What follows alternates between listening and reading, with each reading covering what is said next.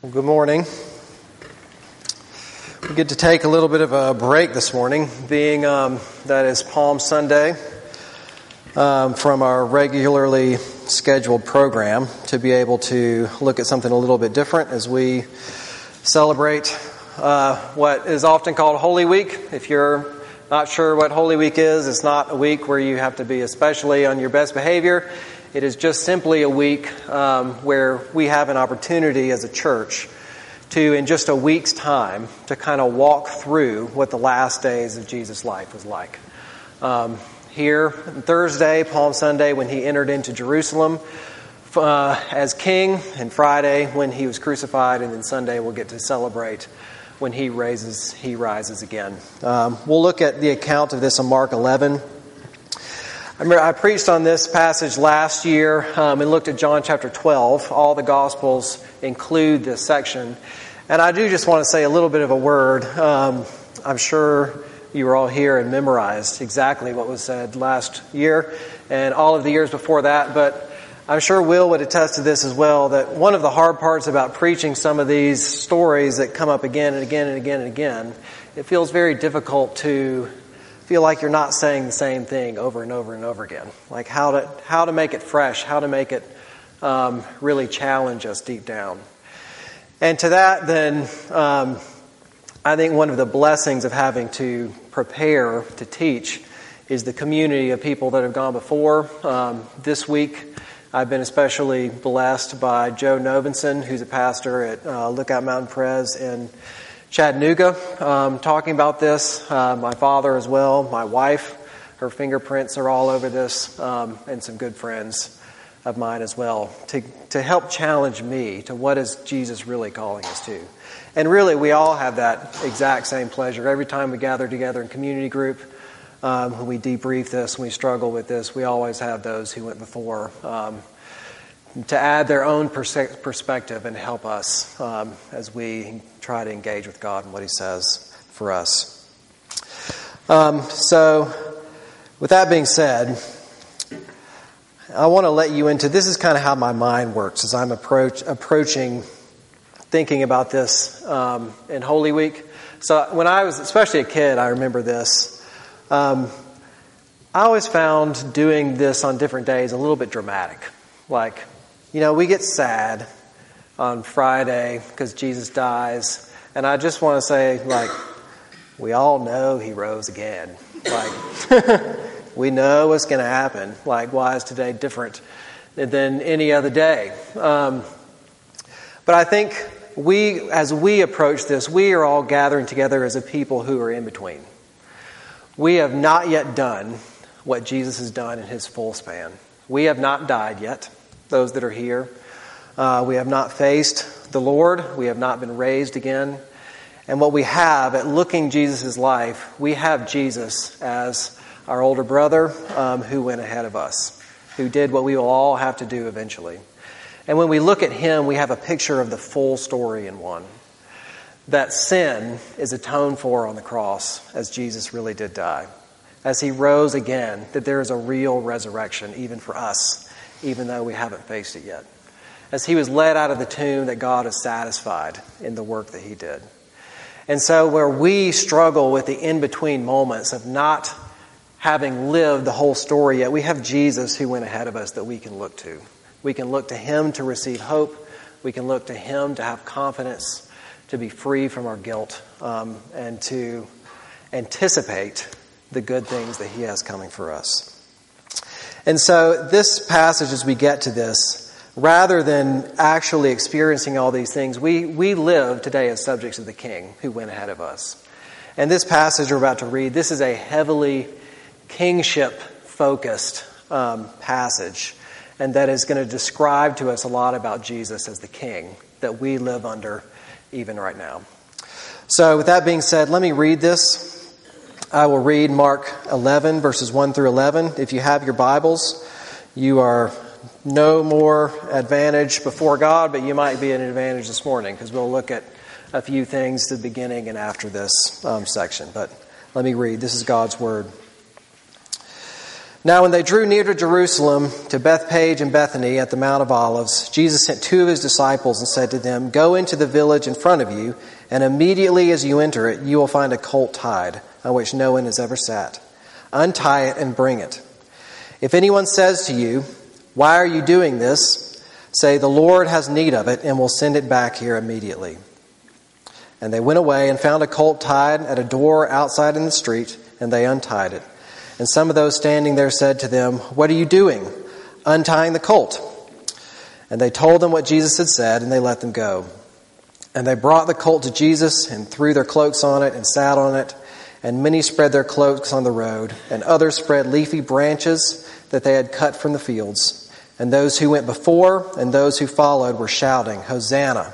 Blessed is he who comes in the name of the Lord. Blessed is the coming kingdom of our father David. Hosanna in the highest." And he entered Jerusalem and went into the temple, and when he had looked around at everything, as it was already late, he went out to Bethany with the 12. This is the word of the Lord. Thanks be to God. Let me pray for us. Dear Father, we come before you this morning utterly dependent on you. We are dependent on you to teach us. We are dependent on you to disrupt the patterns in our lives and the things that we depend on so that we can see you and we can see ourselves clearly. And we are dependent on you to open up our hearts that we might receive the good news that you have for us and the type of kingship that you bring as our Messiah, the one who came to us.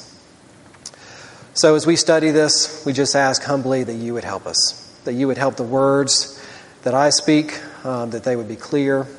You would help us all to be able to connect this to our lives in tangible ways, that we would walk out of here nothing short of praise at you being our King. And we put all this in your hands. In Jesus' name, amen. So I have 2 points this morning. Just 2. What I want to look at is what Christ is claiming to do by this event.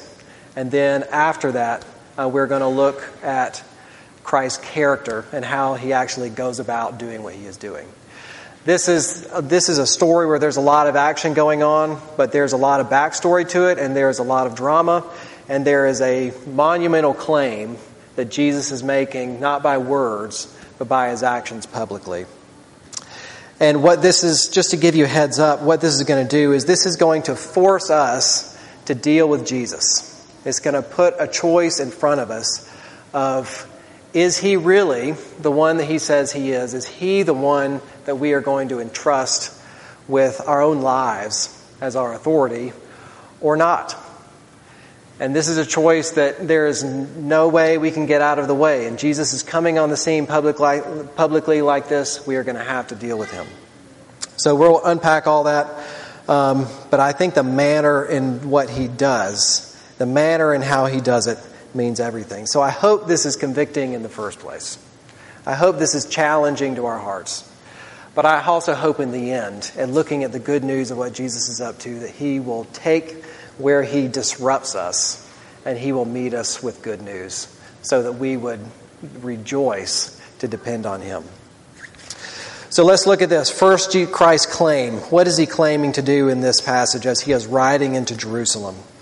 Let me just set the stage for a little bit. This is headed to the end of Jesus' ministry. He is on the road from Jericho to Jerusalem, and this will be the end of the road for Jesus. And the situation that he is walking into is this. He is in Israel, and so if you are a Jew in Israel, there are several things that are not going your way and that you are not happy about. First of all, you don't own your own land. Israel is occupied by Rome. They are under another authority.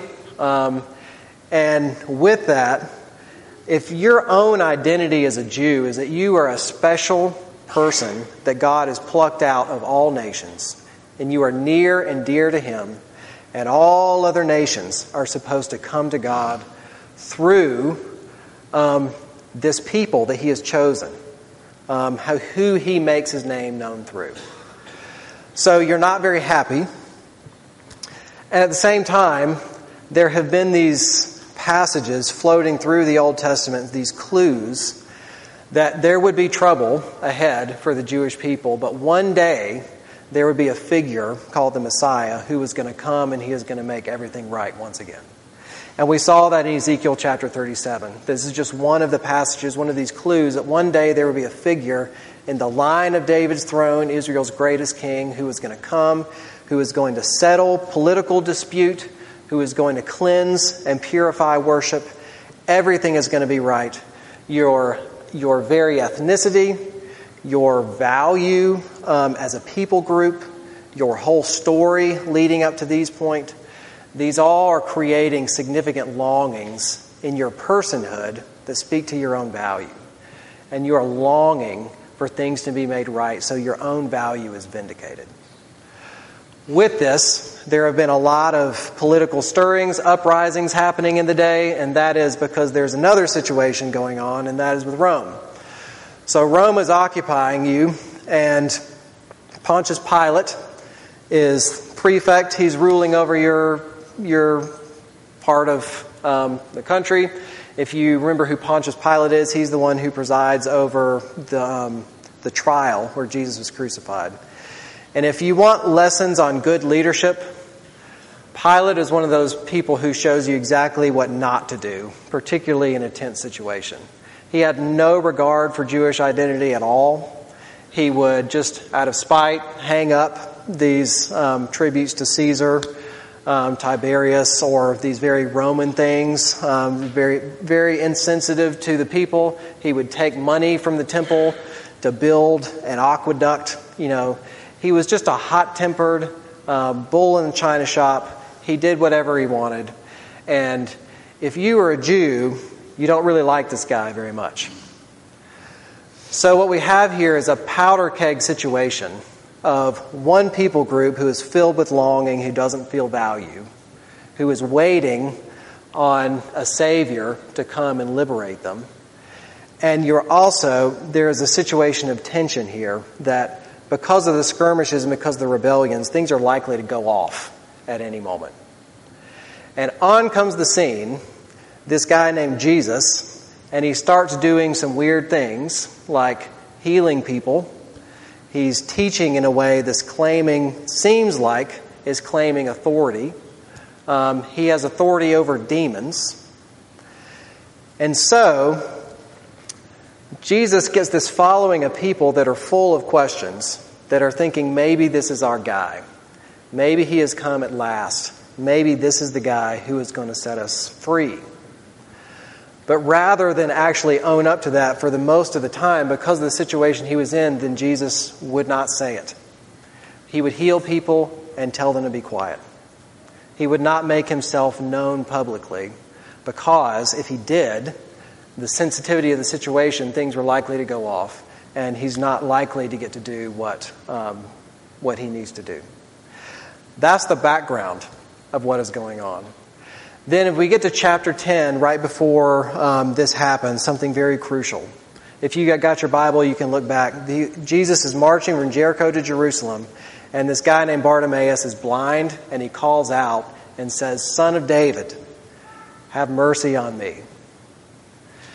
So he is referring to Jesus as this long one hoped for, of which Jesus has been hush-hush about all the time. And at first Jesus ignores him, and then he calls out again, "Son of David, have mercy on me." And then for the first time, Jesus stops. And he turns around in front of the whole crowd, and he heals the guy. So in Jesus' action, he has actually responded to this title that he has been reluctant to respond to all along, which is a way of saying, even if you don't understand what that title means, that's me. I'm here. In public, I'm accepting this role, this title right now. That Jesus is the long hoped for Savior, the one that would come for Israel. The story goes on. He travels all the way to almost outside of Jerusalem. And on the way, he has these funny commands that he tells the disciples to go get this donkey or this colt. It says a donkey in Matthew. Here it's just called a colt. It's really the same thing. And he asks them to go get it and bring it to him. And he sits upon it and he rides this pilgrimage from Jericho to Jerusalem. This is during the Passover time, and it was very common for people to go to Jerusalem. It was not at all common for people to ride donkeys. This was a sign of royalty that was like a royal procession of somebody from out of town returning as a king, as a hero, to Jerusalem. So Jesus, to put it simply, was attracting a lot of attention. Just by sitting on this colt and riding in, that he is making a statement that he is a king. And not a kind of private king that we might just privately follow as a disciple. He's doing this in front of everybody, for everybody to see, marching into the capital city as a royal ruler. So him doing this is actually a claim to authority. Like, he is claiming to be a king, an authority over this place, marching into his territory that he owns. And they're basically saying there's a new sheriff in town. One more thing he does. After this, if you follow further in your Bible, which I wish now I had printed it for you in your worship folder, but after these verses, you have this weird thing about a fig tree. I'm not going to go into that right now. But then the first thing he does after he gets in Jerusalem is here, in verse 11, he marches into the temple, he looks around, he surveys it, and then he comes back the next day prepared, and he wipes it clean. He overturns money, he clears it of injustice and uses that the temple was not meant for. So what's that claim? So not only is he the long hoped for Savior of Israel, that he's actually acknowledged publicly, not only has he publicly attracted a lot of attention to himself in claiming to be a king, but he has also marched right into the very heart of what it means to be a Jew, to be in relationship with God, to worship. And he has wiped it clean. In other words, claiming to be that this is mine. I speak on behalf of God. I am in charge of your worship. I am the authority of your history. I am authority over this town politically. I am authority over your worship. Jesus is making in his actions, even without saying much at all, he is making a public claim of authority. All these things he owns. He has come out, as it were, and he has made a statement. Jesus is the real one in charge, despite whoever else is out there, what other traditions, whoever else might claim authority. He is coming out saying that whatever you think, I'm the one in charge here. And here's what I want us to do with that. Think about what if somebody claims this kind of authority, what do we do? You kind of have to deal with it in one way or the other. I think about it in this way. So base level parenting, one of our rules is you are not allowed to play in the road. But surprisingly, something so clear can actually get really murky. So our kids will go in out of the road and I was riding my bike and I was going too fast. I just had to turn around the driveway. I just, kind of went in the road and came right back. I'm good. Or the ball just went in the road and I just went and got it. Or I'm just sitting on the side. My feet are hanging over into the road, I mean, it gets kind of unclear. But, so they're outside, they're playing in the road, and either Lauren and I come out, and we stand on the front porch and we look and we say, come get out of the road.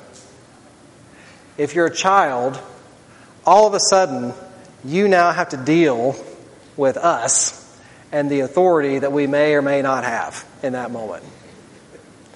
Because at that point, after it's been said publicly, the authority has been claimed, you have to either obey it and respond, submit to that authority, or you have to rebel against it. There's no more middle ground left. All of that murkiness has kind of gone by the wayside, and it has disappeared. And so this is what Jesus is doing here is kind of like that. Through his actions, as he is coming on the scene and he is forcing a choice. He's making a very public claim that has grave consequences over who he is, what he can do, and how we should respond to him, whether we should surrender to him and follow him in his authority or not. There's no middle ground left. He has made a claim that is so significant it demands a response. I think we like to think that we're free people. We like to think that we are kind of the master of our own destinies or what we do. But there are so many, we're all under earthly authorities in one way, whether they be political or at work or whatever. There are experts. Yes, the guaranteed way to win an argument is experts say, whoever those people are. There's authorities that we agree to. There's the things people say about us that hold an authority over us that we really listen to and pay attention to. There's the Twitter group, the consensus of, what the social group is saying that holds an authority based on shame in a lot of ways. Our lives are defined by authority in one way or the other, that we choose or we don't choose to submit to. But Jesus here, in these claims, being the fulfillment of the story, being the one who is actually over all earthly authorities, the one who has authority even our worship, I think what he's doing here, and this is what was challenging to me, he has the authority to disrupt. He has the authority to come into your life and to rearrange things, to start poking holes in how we worship, the things that we hold most dear, the other things that we look to for authority. He has the authority to move in like he claims it and clears the temple, that this is mine, and I can shake this thing up. I can realign it in a better way. And that's not super comfortable. He has the authority to leave us and to lead us into situations that are not ideal. He has the authority to claim that he is the king when our circumstances are not going well. All of these things. He's the king. And he has forced a choice on us here that are we going to respond by pursuing him, becoming his disciple, learning from him through all of these circumstances, or are we not? Are we going to trade that for other versions of authorities that we can have on our own? That's the challenge part to us. This is what Jesus has claimed to be, the king. And this claim, in one way or another, it forces us to deal with it, to respond to him. But here's how I want to transition this second point, to look at Christ's character. What do you think about it? I think when someone stands up and says somebody has authority, that word feels icky. The word submitting to someone, it just feels very violating, I think. That is not a comfortable thing at all. Because as we, experience our own earthly authorities, that because of human self-interest, there is just always some element where we lose something. We lose something to earthly authorities. We feel like the things that we value might not be valued exactly, and we can't pursue those things how we want. We essentially are putting ourselves at someone else's mercy to be under their authority. And that, in human terms, rarely works out perfectly. If we can look at the whole biblical story and see that to be at someone's mercy, at a human being's mercy, is fraught with all kinds of difficulty, all kinds of peril. And so I want us to recognize, as we are dealing with Jesus' claim to authority, probably all of us are coming to this, and even that idea, with some kind of inner bristling that, I don't know if I want that. I want to make sure things go well for me. I don't want to just fully give myself over. But with that, we have to consider what kind of person Jesus is. What is he actually doing? His character, I think, here makes all the difference. And it can be summed up here in this point. That because it is risky to put ourselves at the mercy of somebody else, if we get inside what Jesus is doing, he is actually putting himself in the highest position of danger so he can extend mercy rather than take it from us.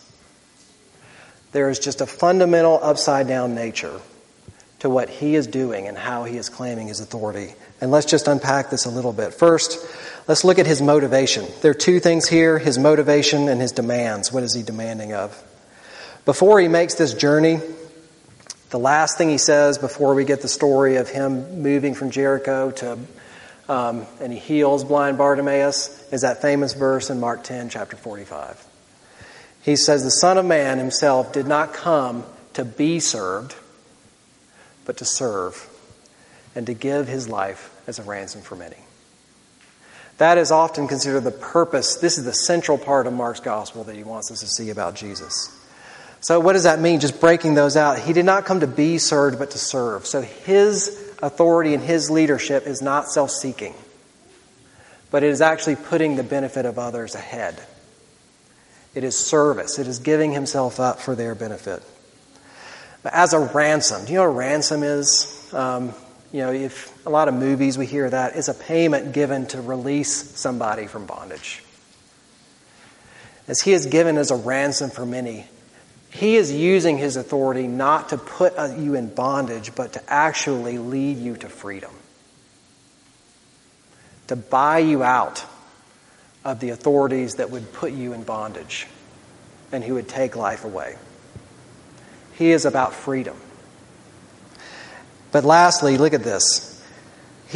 How is he doing this? He is giving his own life as a ransom for many. He is laying down what is his and giving it to us. I think what this is that even as we bristle at his authority, this is an ultimate expression, not of abuse, but of love. And as he is marching to Jerusalem here, claiming to be king, he knows that the powers that be are going to have to deal with him. And what this means is that his life is going to come to an end. This is not a journey of him going to defeat, in an earthly sense, these powers, but actually to let himself be defeated so he can give himself to us. And this is an imperfect illustration, but this seems to get at this to me, what this does to our bristling in him. Have you ever been really angry and just upset and irritable at somebody or something, and somebody comes along and rather responding to you in anger, they just give you a hug and it makes you cry? It's like taking all of that pent-up frustration and rather than answering it according to its kind, it expresses its own power to give love. This is what Jesus is all about. This is what his authority is all about. This is what his claim of being the king is, that he has come to give love to you. But there's more than this. This is in his motivation, what he came for. And just think about his demands. Like, that can be good. But if you think about this last week. I mean, if I evaluate my own heart this last week, even in thinking and struggling through these things, it is just so divided. Like, I see that. I get it. I see the love that he has given for me. And yet, quite frankly, often I'm just so tired. I'm stressed out. Like, there are things I'm afraid of. There are all these forces going on. And it just brings up this issue of, can I really do that in the first place? Like, even with his expression of love, can I respond? Can my heart ever be pure and actually return that kind of love for what it demands? And this is what just really stood out to me as I was reflecting on it this week. Think about what Christ is doing. He is about to march into Jerusalem. He knows, and he alone, he's marching to his death. His disciples don't know. The crowd doesn't know. He knows that. He knows what's coming. And he has the option to say, I don't know that I really want to do this.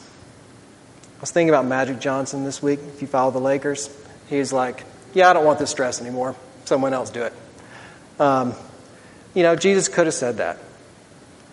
And I'd like to put myself in that position. Would I have the strength to make that choice if I was him? And I really don't know. It doesn't look good.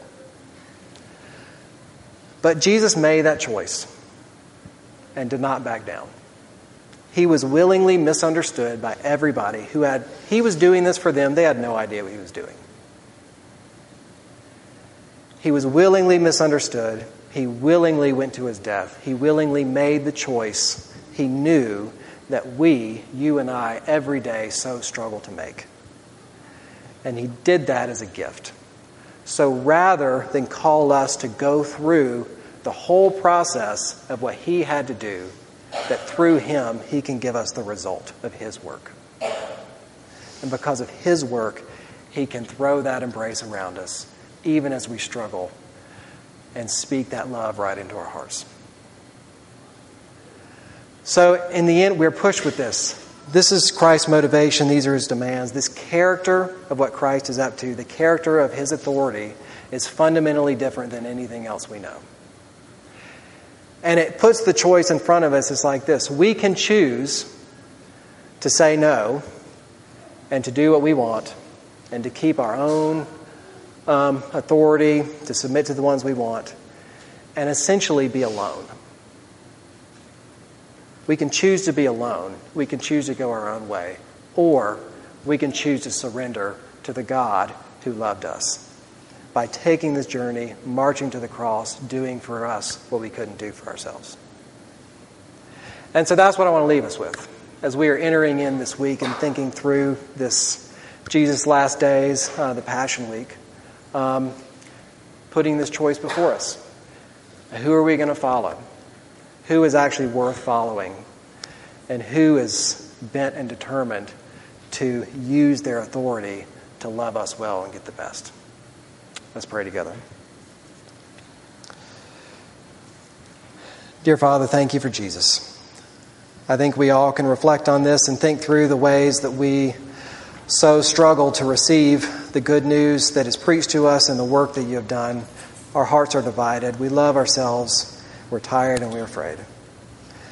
We thank you for him, but we ask that in your mercy and your spirit that you would open our hearts, that you would calm us as we bristle against seeing you as our King and following you as our authority, and that we would be melted and we would surrender to your love above all else. We pray this in Jesus' name. Amen.